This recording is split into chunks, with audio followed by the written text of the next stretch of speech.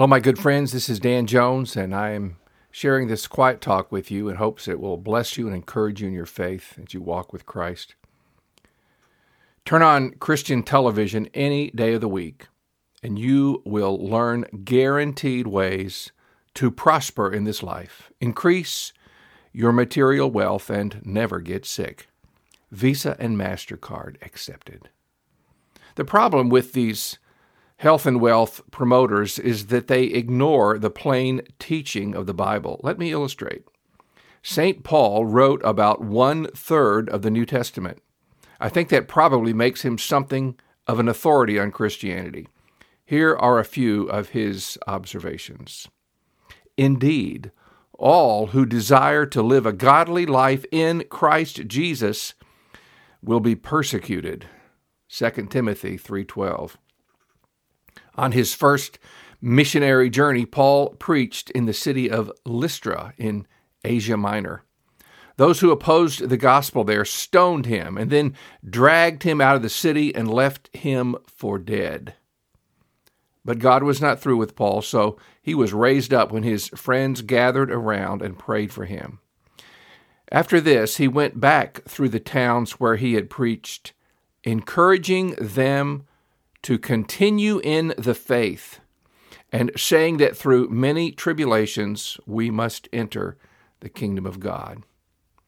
We could go on talking about Paul's difficult experiences, but we wouldn't be surprised by any of it because we would remember that Jesus said to his disciples just before he was arrested and crucified, "In this world you will have trouble." Without belaboring the point, let me just summarize by saying that nowhere in the Bible are we taught that if we follow Christ, our lives will be fun and easy. Which brings up the question, what's the point of being a Christian anyway? From where I stand, it looks like people with no particular religious commitments have their share of trouble in this world. Why would I want to add to that by following somebody who promised me that if I do, I will be made fun of, rejected, and maybe even physically persecuted? Now, many American Christians hearing this would think I paint too bleak a picture of Christianity.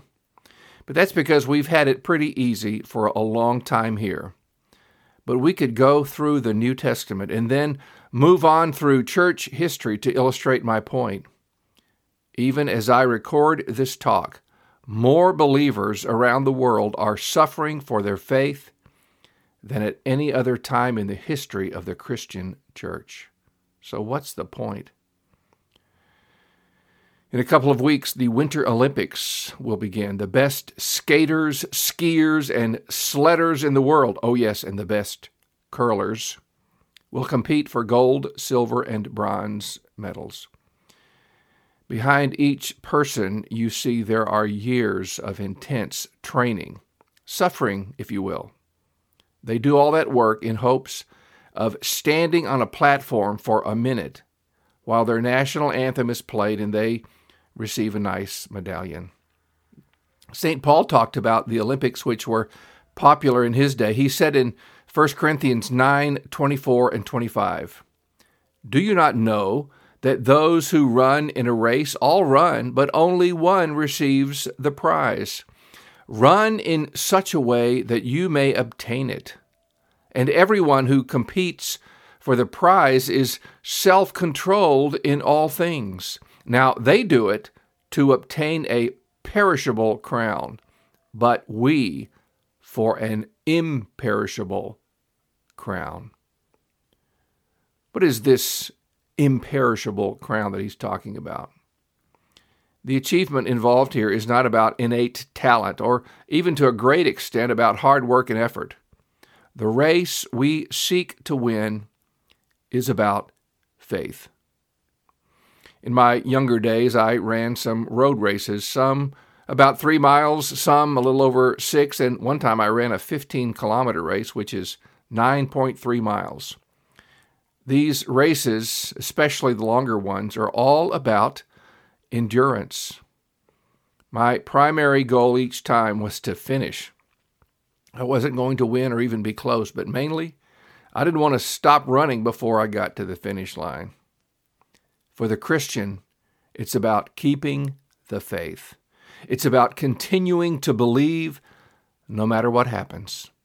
Again, Paul wrote in Colossians 1, "And you, who once were alienated and hostile in mind, doing evil deeds, he has now reconciled in his body of flesh by his death, in order to present you holy and blameless and above reproach before him, if indeed you continue in the faith, stable and steadfast, not shifting from the hope of the gospel that you heard, which has been proclaimed in all creation under heaven, and of which I, Paul, became a minister."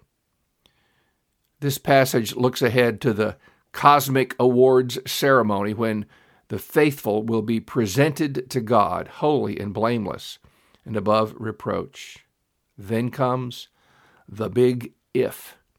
This will happen if you continue in the faith, stable and steadfast. I can promise you that if you set out with a true heart to follow Jesus, things are going to take place in your life that will make that choice look foolish. Circumstances will come about that will mock your commitment to follow Jesus. It will look like he has forsaken you at times. Other people will think you are a fool for continuing. But continue we must. No matter what happens, we must persevere in the faith. From personal experience, I can tell you it's not easy. Now, I've never been physically persecuted, although a big guy in a church I was pastoring once threatened to beat me up. But I have been rejected by those I was trying to minister to, kicked out of the church, and otherwise had some rough times as a Christian. I confess I've wanted to quit more than once. But here I am, still giving it my best shot. God's grace never fails. He has always been with me and never let me down, although people have. So what is this crown that I seek and that I hope you are seeking? The golden crown the Bible talks about is, I believe, a metaphor. Personally, I don't like hats much, and I don't think I would like a heavy one made of gold. The crown I seek is worth much more than gold. Jesus hinted at it in a famous parable called the parable of the talents. A talent was a large unit of weight and could be used to measure silver or gold. A wealthy man went on a trip and left various amounts of money in the hands of his servants. They were expected to make wise investments while their boss was out of town. 2 did well, but 1 did not. He actually did nothing. I see a direct connection here with what we said earlier about faith. These servants were supposed to invest their master's money and seek a return. The fact is, investing always involves a certain amount of risk. It takes faith. I have never seen God in person. I have known people who followed the teachings of the Bible, and their witness has inspired me to believe as well, but they haven't seen God either. Neither I nor they were eyewitnesses of Jesus Christ and his work, his death, or his resurrection.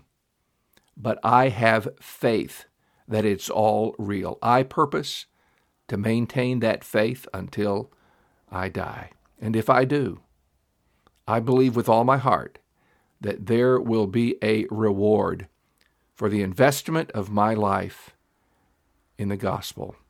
The reward is not monetary. It is not gold or silver or houses or land.